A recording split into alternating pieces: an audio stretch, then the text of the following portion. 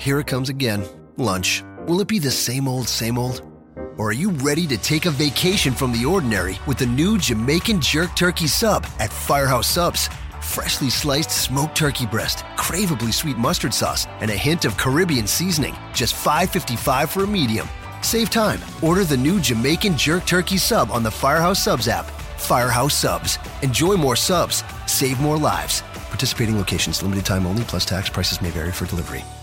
This podcast is a member of the Voices of Wrestling Podcasting Network. Visit voicesofwrestling.com to hear the rest of our great podcasts, as well as show reviews, columns, opinions, and updates across the world of wrestling.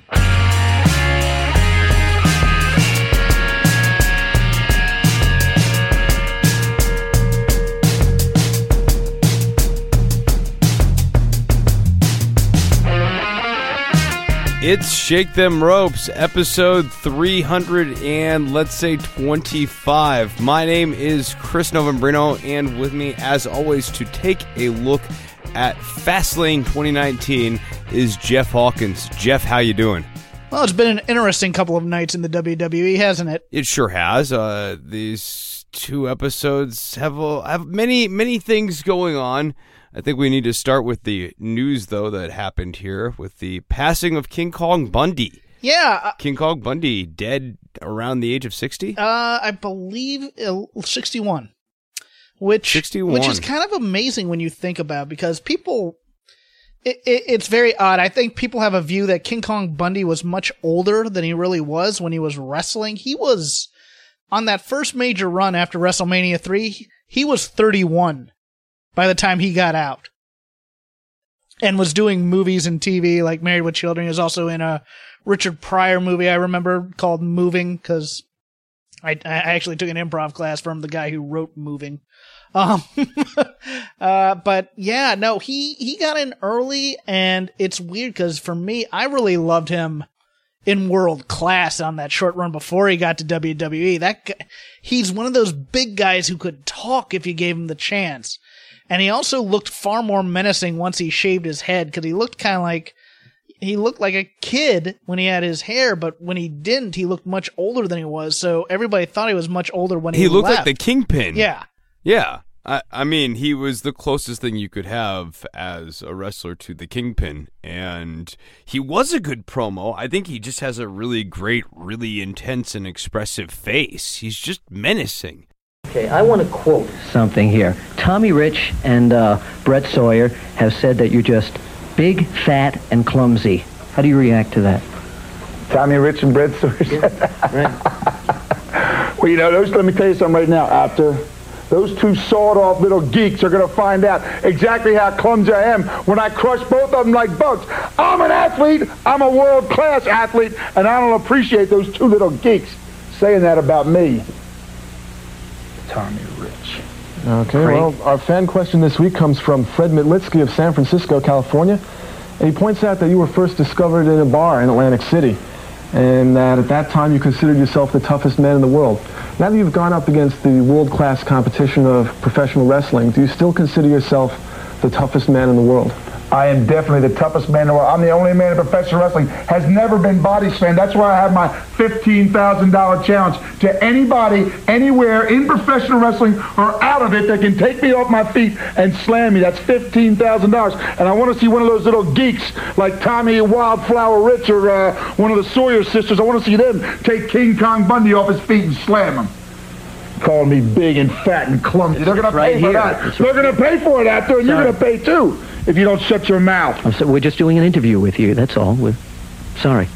He had better quote-unquote work rate before WWF, which never really required it. He'd spent some time in World Class. He was in Crockett for a very short run right before the national expansion, because you can see in '84 he's like in the background in the locker room. I think he was only in there for like a month or so, maybe even only a few weeks, maybe one set of tapings, when Dusty Rhodes is like carted out or something. You see Bundy among the faces there, but it's one of those things where he came back for a short run in the mid-90s with like the $1 Million Corporation, and then you could just tell he'd kind of, he hadn't really kept in shape that well. He wasn't moving around as great as he was. He was just there kind of to be a menace and to basically get fed to the Undertaker. But I remember Bundy as being a lot better of a talker than most big guys of his day, like a Big John Studd or an Andre. He was a guy with a little bit more personality, but he was also a guy who was smaller than most giants, so I don't think he necessarily got his due as a big man, with, of course, the exception of the main event of WrestleMania 2 against Hogan. Pretty good for a guy who never had a title in the WWF. Right. In World Class, he had the American Heavyweight Championship a couple times, and then he held the American Tag Team Championship with Bill Irwin and Bugsy McGraw. That Bill Irwin team fascinates me. I don't know what, because I like Bill Irwin. And he held, in Continental, he held the tag team titles with Rick Rude. There's another team. I gotta look up tape of that. Is there anything else in the news section you want to look at before we move into Fastlane? Hall of Fame. We haven't touched on it yet, but I will now. Seems right now Honky Tonk Man, Brutus Beefcake, and Torrie Wilson are going in. By the way, King Kong Bundy, not yet in the WWE Hall of Fame. So wow, yeah, that's kind of crazy, especially if you're putting in Brutus Beefcake. Oh God, who's gonna induct him is my question. And brother, I'm gonna tell you who's gonna induct him. Oh yeah, either that or Greg Valentine. But no, out of all these, for me, man, the WWF style was made for a guy like Wayne Ferris, aka Honky Tonk Man. A guy who was pretty good in his younger days as a tag team wrestler. He was with the Blonde Bombers.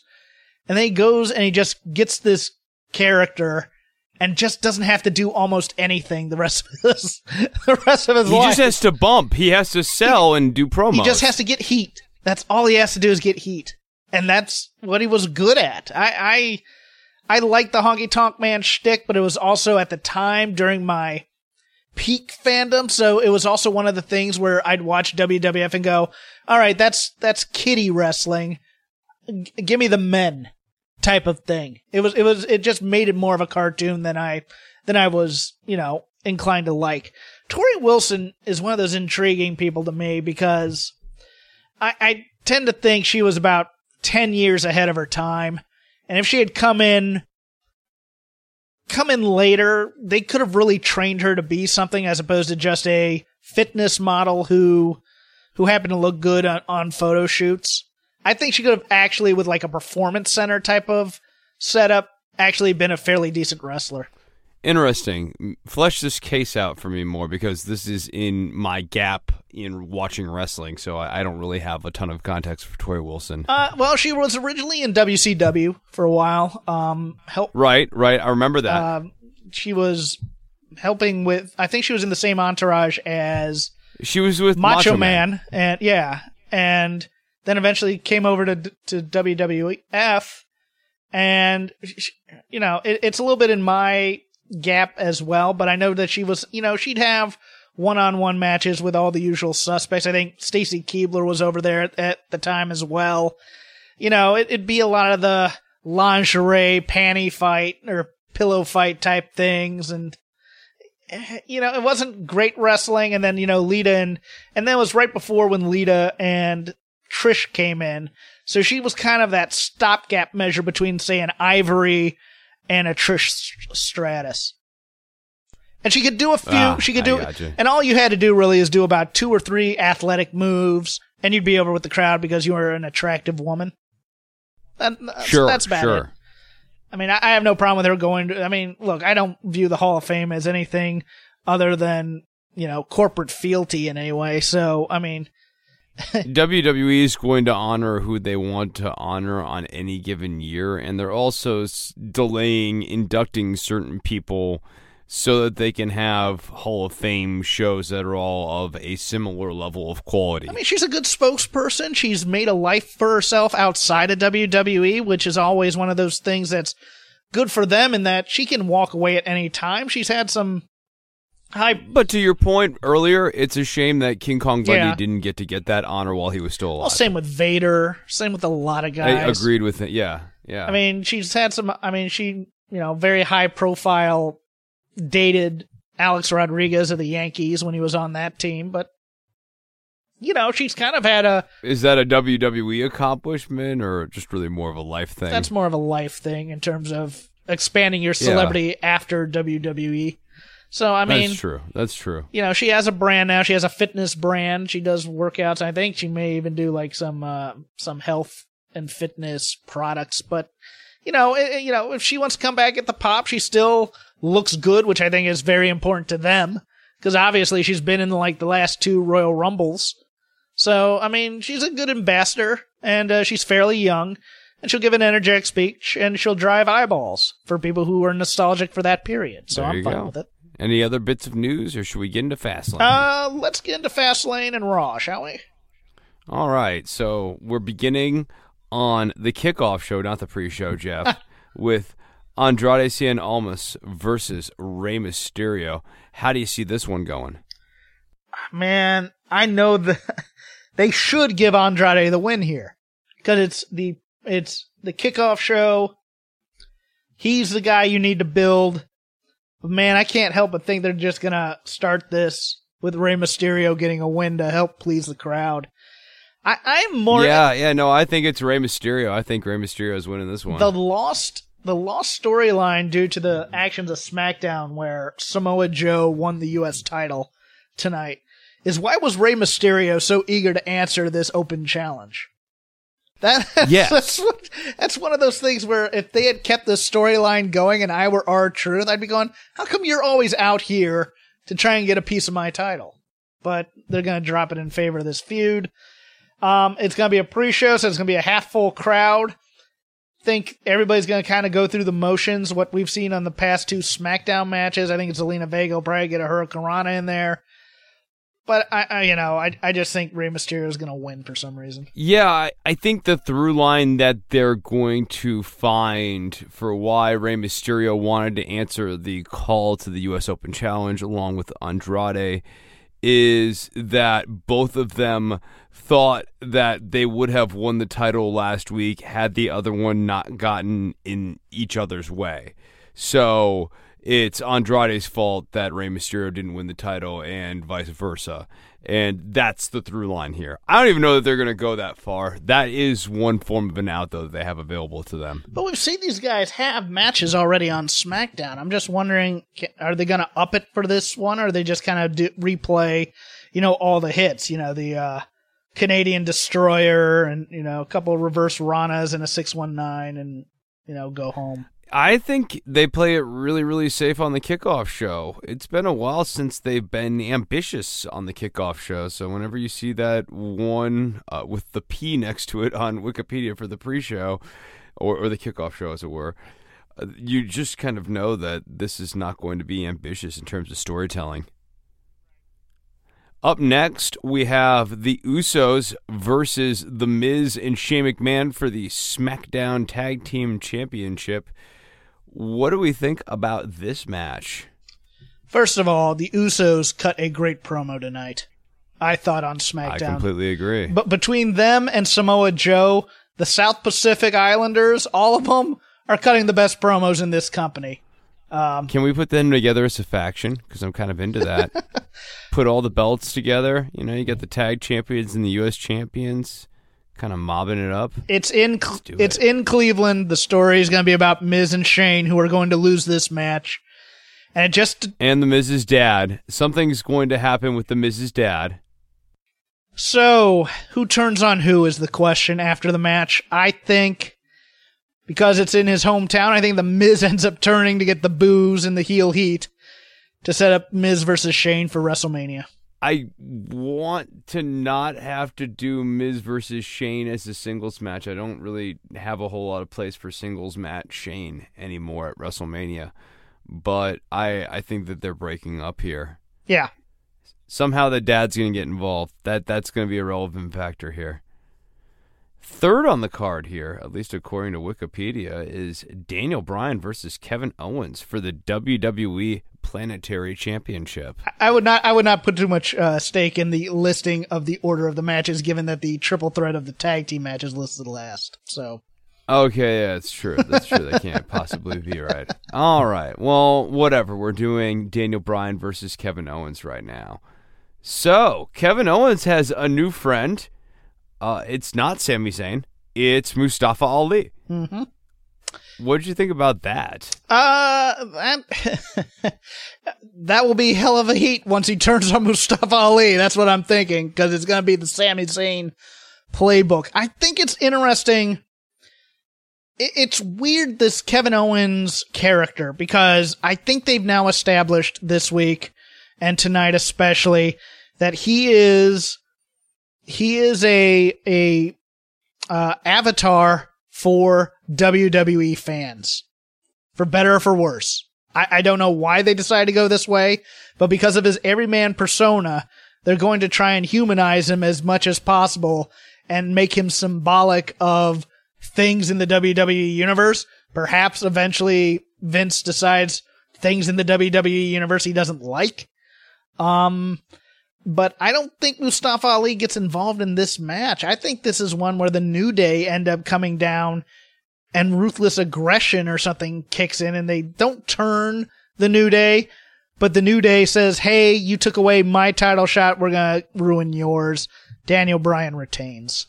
Yeah, I think Daniel Bryan definitely retains here, and I am kind of still confused about the Kevin Owens character. I think you're on the money, and this is pretty much in line with what I was talking about they might do with Kevin Owens when they first rolled out those promo packages, that we're now focusing on him as a good dad and humanizing him, and he's a wrestling fan now, and those are going to be the points of emphasis for this character, which would make it strange if they kind of shotgunned the heel turn. So I think babyface Kevin Owens might be around for a while. And then let's talk about that New Day promo. I thought that New Day promo was terribly tone deaf. They're on the streets of India, and Kofi Kingston's having a good time, but more importantly, in the background behind Xavier and Big E, which is just like a small thing, but optically he's supposed to be the focus of this promo. Yeah,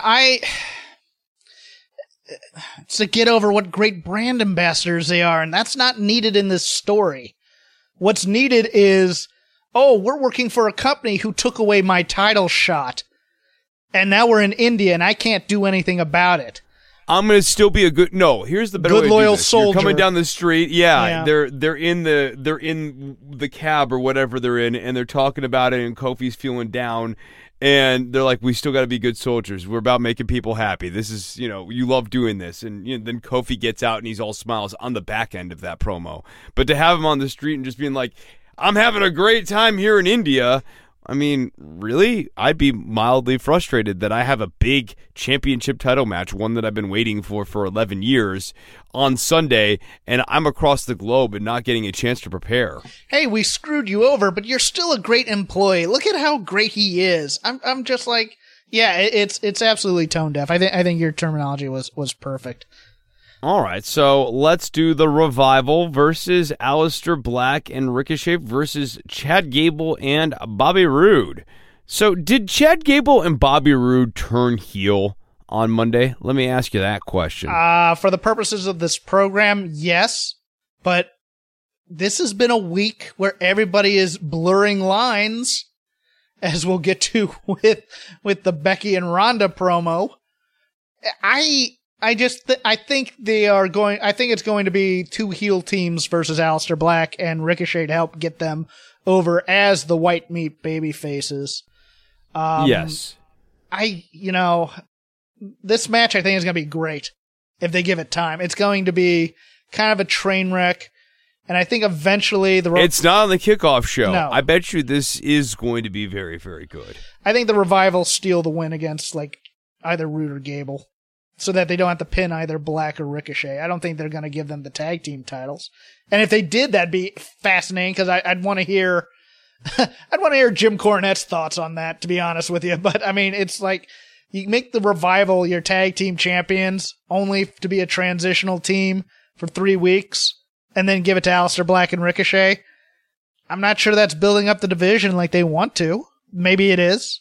But I think the Revival retain until Mania, and then they lose them. I think the bold move here is to have the Revival get the pinfall in a banana peel sort of way on Ricochet. rather than Chad Gable and Bobby Roode. So Ricochet is down, and they snipe the pinfall from Chad Gable and Bobby Roode, and then they have this pinfall over Ricochet, which they can lord over Aleister Black and Ricochet and gloat about. How about this? Aleister Black accidentally hits Ricochet with Black Mass.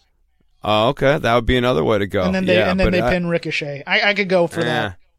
Yeah, I think that's the slick way out of this. I don't know. They might go chalk and just have the Revival pin someone like Chad Gable or Bobby Roode, though. Mm-hmm. So then you want to go with the Boston Hug Connection versus Nia Jax and Tamina? Yeah, WWE rule of booking. Whoever loses the go-home match usually wins on the pay-per-view.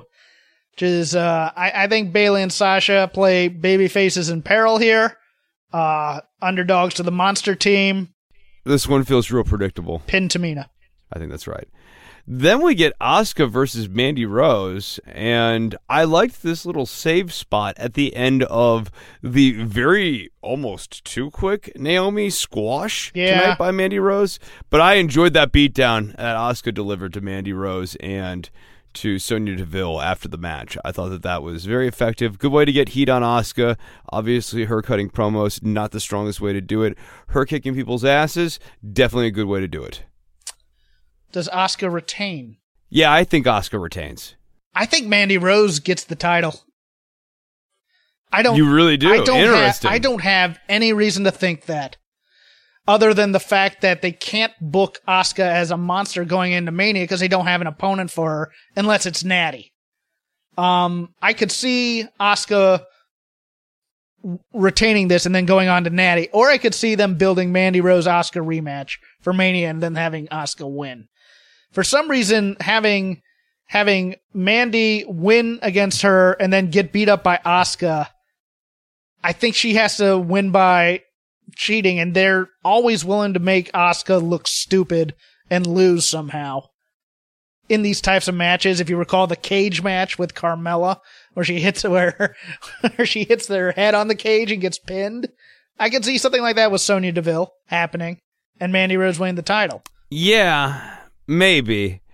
I just don't know that I think they're going to put the belt on Mandy Rose here on Sunday.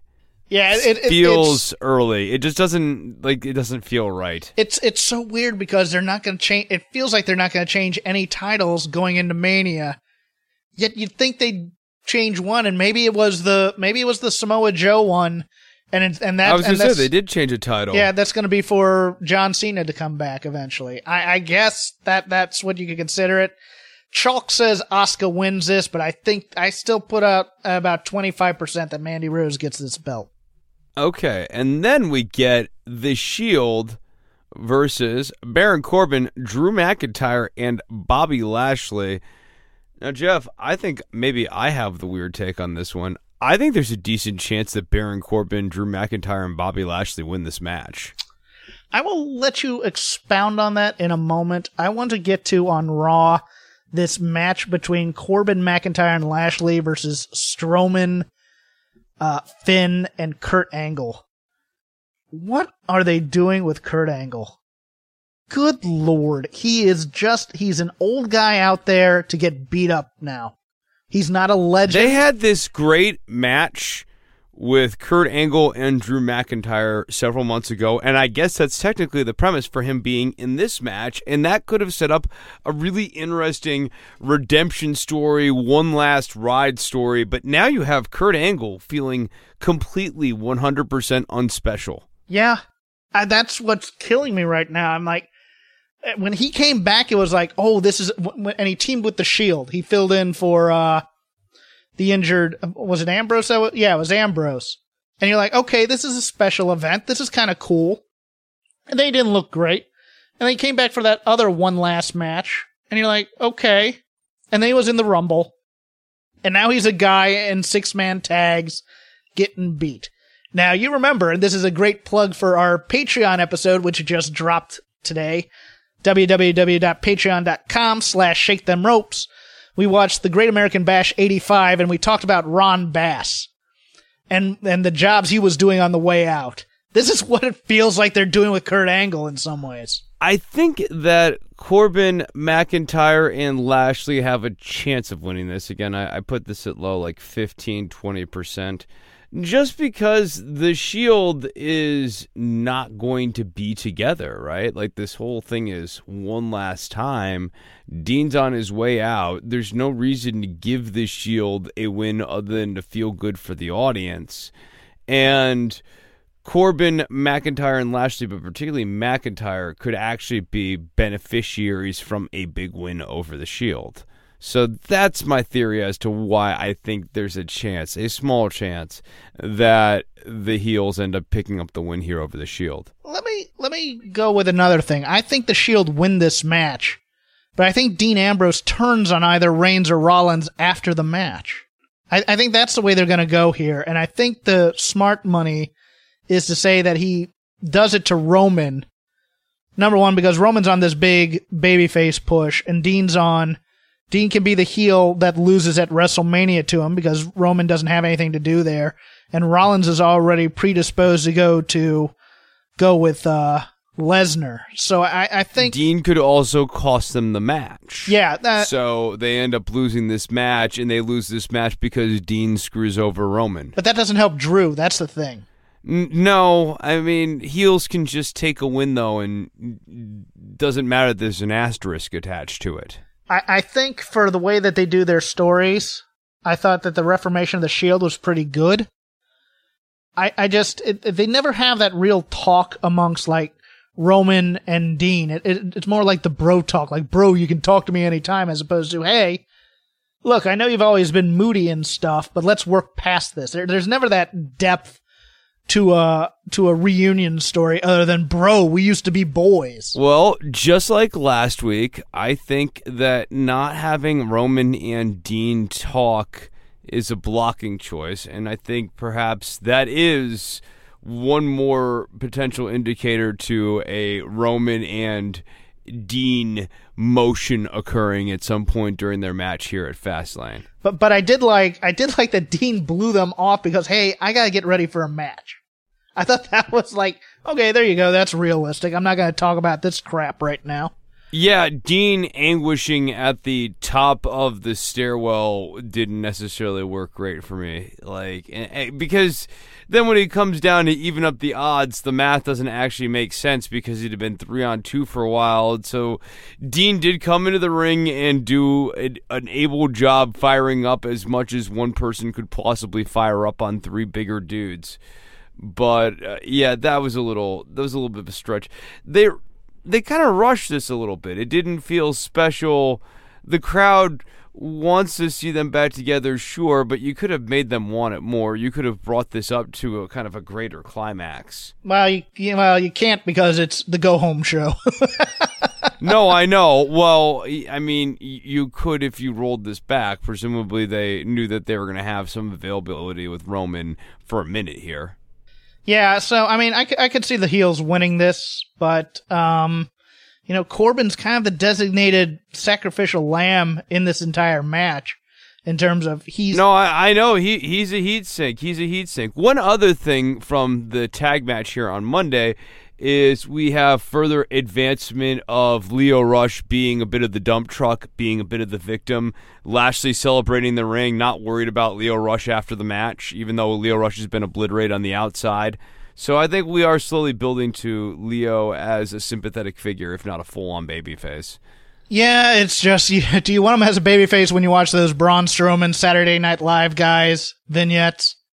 God. Those were hilarious. Oh my God. The antics were so zany. I mean, the kids, you know what they love, Jeff? They love references to John Stossel getting his ass kicked by Dr. D. Schultz.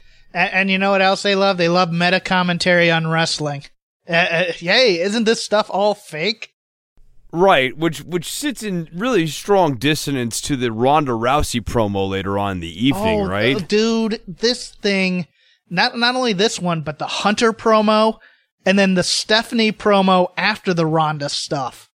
It's like all of it was just like, let's just tear down the fourth wall and make commentary about wrestling while we're doing wrestling, as opposed to being in character and a real show. it was so disconnecting. Yeah, okay. So the next match is, and final match, main event, Becky Lynch and Charlotte Flair. So we get Becky coming down to sign a hold harmless waiver with Charlotte. Ronda shows up.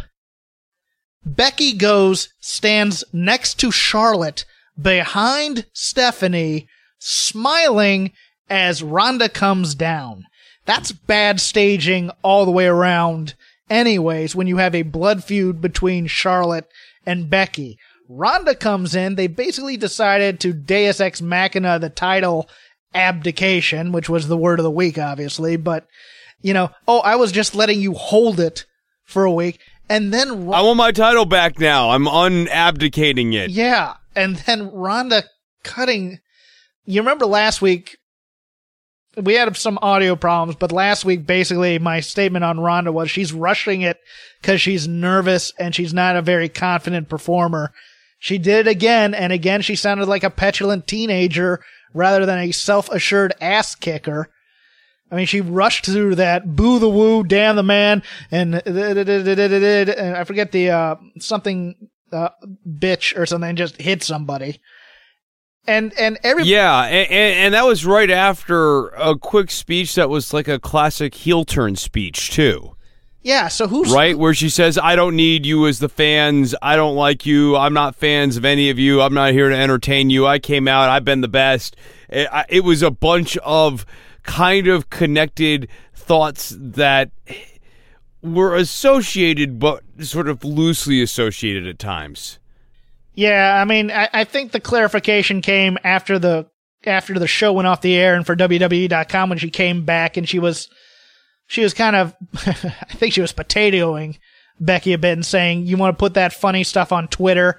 It's one of those Russo type storylines where, hey, we're working it on social media and we're shooting on TV. And I was just like, it doesn't work because you also have the visual of Becky standing there smiling next to Stephanie McMahon when she should be sitting on a turnbuckle in the corner as opposed to standing there, unified with Charlotte and Stephanie. It came off, and then she just gets her butt kicked for the entire. And the whole harmless angle is really strange, right? I keep waiting for the other shoe to drop there. What is Stephanie's angle with the hold harmless angle? Well, that goes into her promo afterwards, which is, we're doing what's best for business. She's the evil corporate person. You can't sue us. I'm just doing what's best. I'm the business lady who's making all of this happen. It's such a... Stephanie does not need to be involved in this angle. That's the thing. No, she doesn't. She confuses this angle, and it makes me think that she has more to play in this angle after the fact. Like, after Fastlane, we're not done with Stephanie's involvement. Exactly. It feels like she's about ready to make a corporate choice in it. So we're gonna get Becky, who's kind of screwed over. We're gonna get either Charlotte or Ronda as the corporate choice, and I think it's gonna be Charlotte, and we're gonna get Ronda as the ass kicker.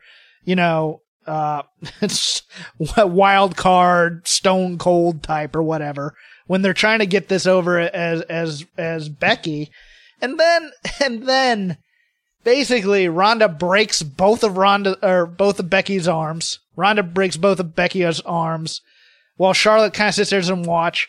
And then tonight on SmackDown, Becky just beats up Charlotte like there's no damage having been done the night before. I'm flummoxed by this build.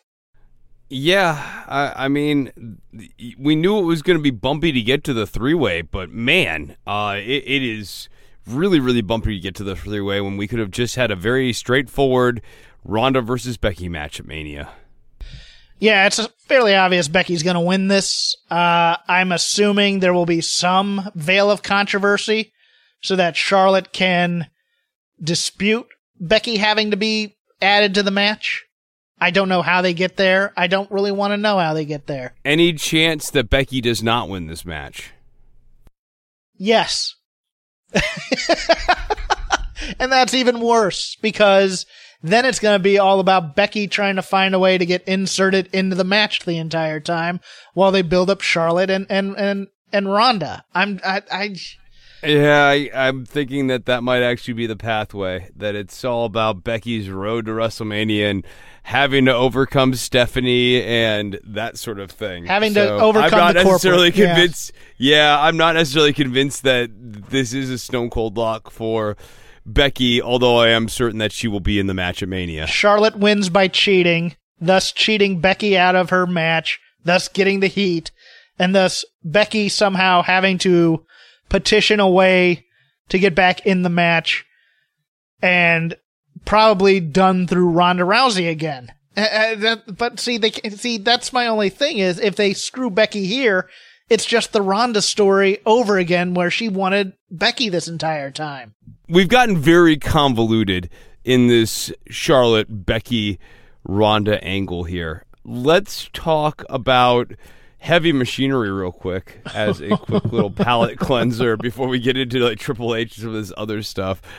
Heavy Machinery faced the B Team, the Ascension, and Kurt Hawkins and Zack Ryder in a gauntlet match. This is actually not that far removed from what you and I were talking about last week, where we have Heavy Machinery facing multiple people in a match, but I thought this was about as ineffective a way of doing that as you could. What would be much more impressive is Heavy Machinery beating up, 4 guys on the other side of the ring. Whereas this gauntlet match, I don't know. These teams got in just enough offense for it not to seem like Heavy Machinery was dominating the match, even though they made short order of all of these teams.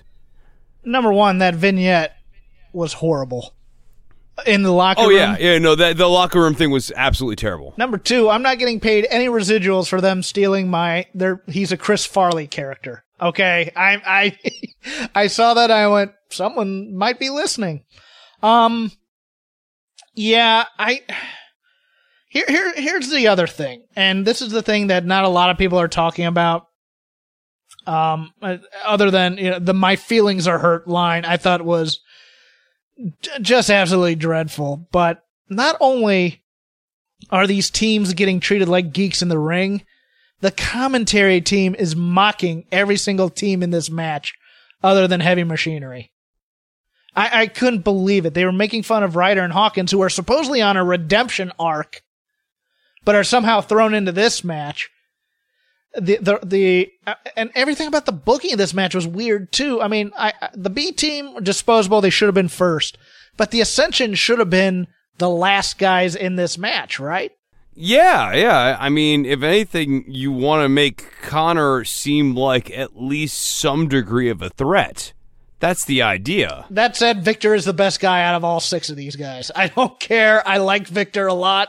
I thought his cornball, villainous, monologuing, again, very underrated actor as a wrestler. Even if you don't like his in-ring work, I think he's fantastic on promos. I wish they could find something else to do with him. But, this is just weird. But listening to like Corey and Renee just bury, they collect action figures, or they have an action figure podcast and they're doing comedy. And it was a very kind of meta type commentary at the same time. And I'll tell you where else it gets confusing. This, Lacey Evans repackaging, so to speak, as the sassy Southern Belle. And she comes out on Raw, and for the second week in a row, they're pushing her as, she's classing up the joint. I thought she was a heel this entire time, Chris. I thought she was a heel this entire time. And what's funny is this babyface repackaging of her actually kind of makes her have more heel heat with me in a weird way. Yeah. Something about me being told that she's sassy is like nails on a chalkboard. Prissy Southern Belles don't make for great baby faces because they're supposed to be snotty Southern and Belles demeaning. are sort of, by definition, not down to earth. They're snotty and demeaning by definition. What? And R-Truth with the R-Truth with the comeback, Ms. Sexy Gloves. Yeah, and then to have her come out and interrupt R-Truth, that would be a heel move to do. Yeah. R-Truth is this very over-popular babyface act, and you come out, and I mean, I guess the argument they'd make is, well, it fits into the zany universe that R-Truth sort of occupies, and that's kind of true, but still, the messaging is just muddy or unclear enough on Lacey Evans that you want to have clarity with these new strokes if you're trying to get her over as a babyface. Dude, I figured out who she was. I figured out who she is now. They're in the old Warner Brothers cartoons. There would be these cartoons where you'd have the characters fighting, and they'd be going along with their cartoon, and every so often this weird, like a cat. The very attractive cat comes in and distracts Pepe Le Pew? Well, no. That's too on the nose. No. This is just, there's a cartoon and there's just this cat that'll walk across the thing with like music or something, and they'll look at it for a second, and they'll go back to what they're doing, and then at the end will be the reveal of what is this cat doing out here? That's who Lacey Evans is right now. She's that weird third character who has no business in this cartoon, but at the end will reveal that, oh, she's behind this entire thing all along. Actually, you know what? That could go into the Asuka Mandy Rose match. Ooh, interesting. We'll put a feather in that or something. Put a pin in that. Something. Yeah. Whatever that phrase is. Let's go with that one. Now let's wrap up the show by talking a little bit about this Triple H promo. So, for reasons that are not entirely clear to me, Triple H decided that he needed to talk about Richard Flair rather than Ric Flair, that we needed to do some sort of fourth wall teardown to get this angle over. I loathed this promo, Chris, because it had... I didn't like this. And it's not because I actively hated it.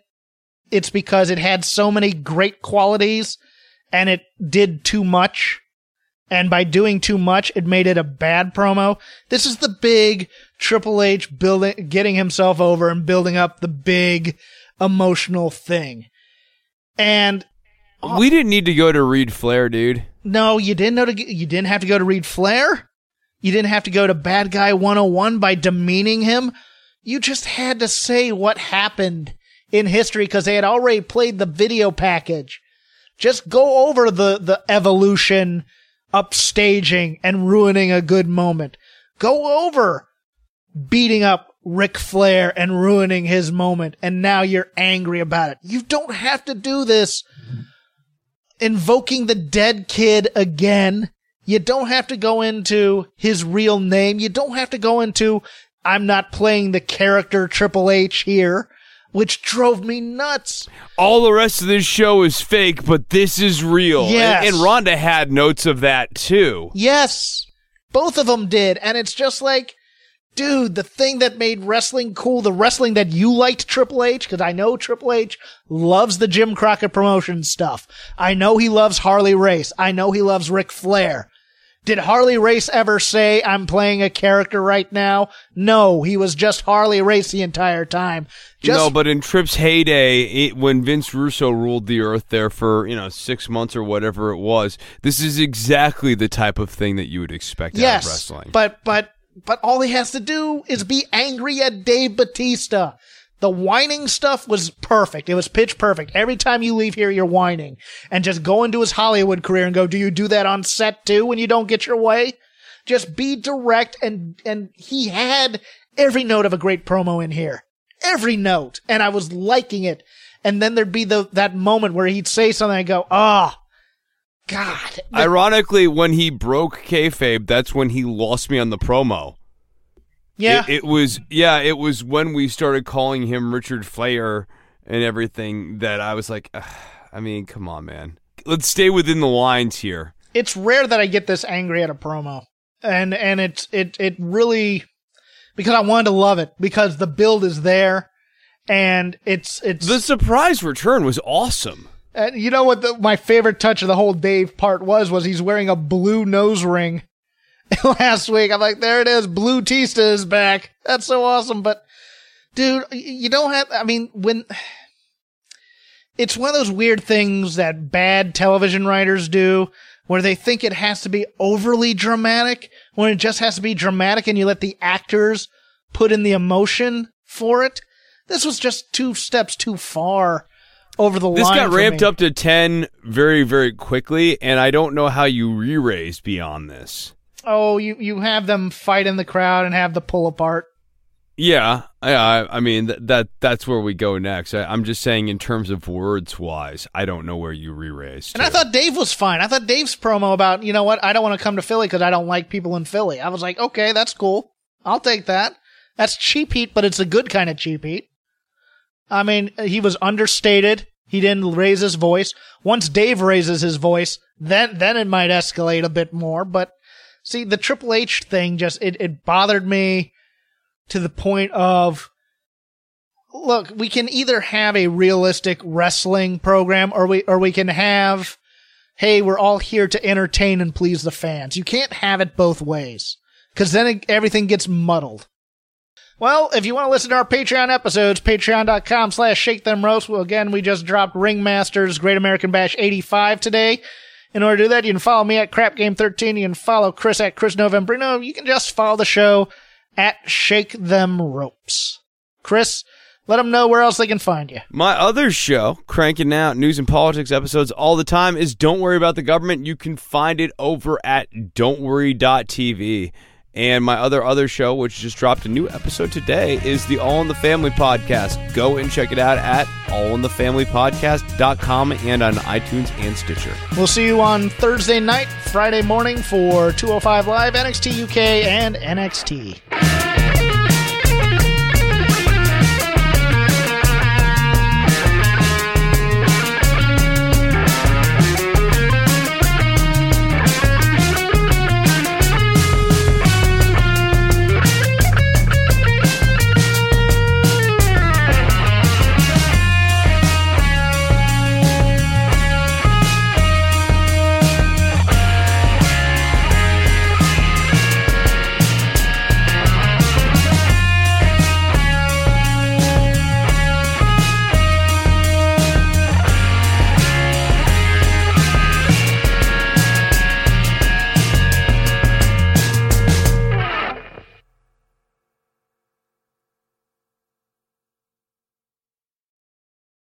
Here it comes again. Lunch. Will it be the same old, same old?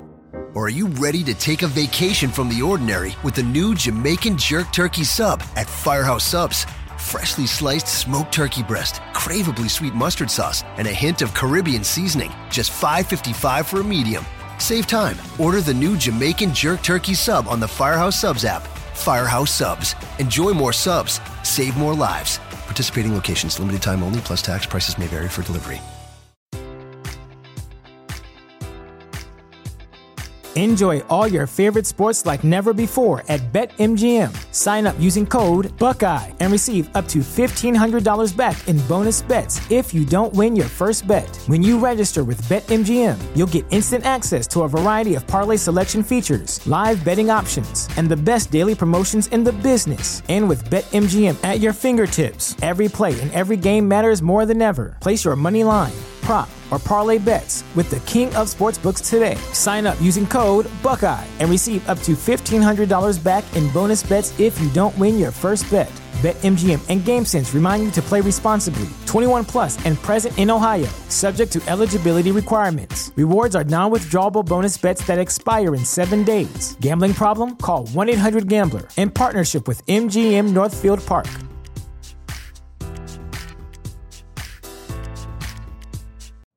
You know how to book flights and hotels. All you're missing is a tool to plan the travel experiences you'll have once you arrive. That's why you need Viator. Book guided tours, activities, excursions, and more in one place to make your trip truly unforgettable. Viator has over 300,000 travel experiences to choose from. Everything from simple tours to extreme adventures and all the niche, interesting stuff in between. So you can plan something that everyone you're traveling with will enjoy. Real traveler reviews give the inside scoop from people who've already been on the experiences you're considering. So you can plan with confidence. Free cancellation helps you plan for the unexpected. And 24/7 customer support means you can travel worry-free. Download the Viator app now and use code Viator10 for 10% off your first booking in the app. Find travel experiences for you. Do more with Viator.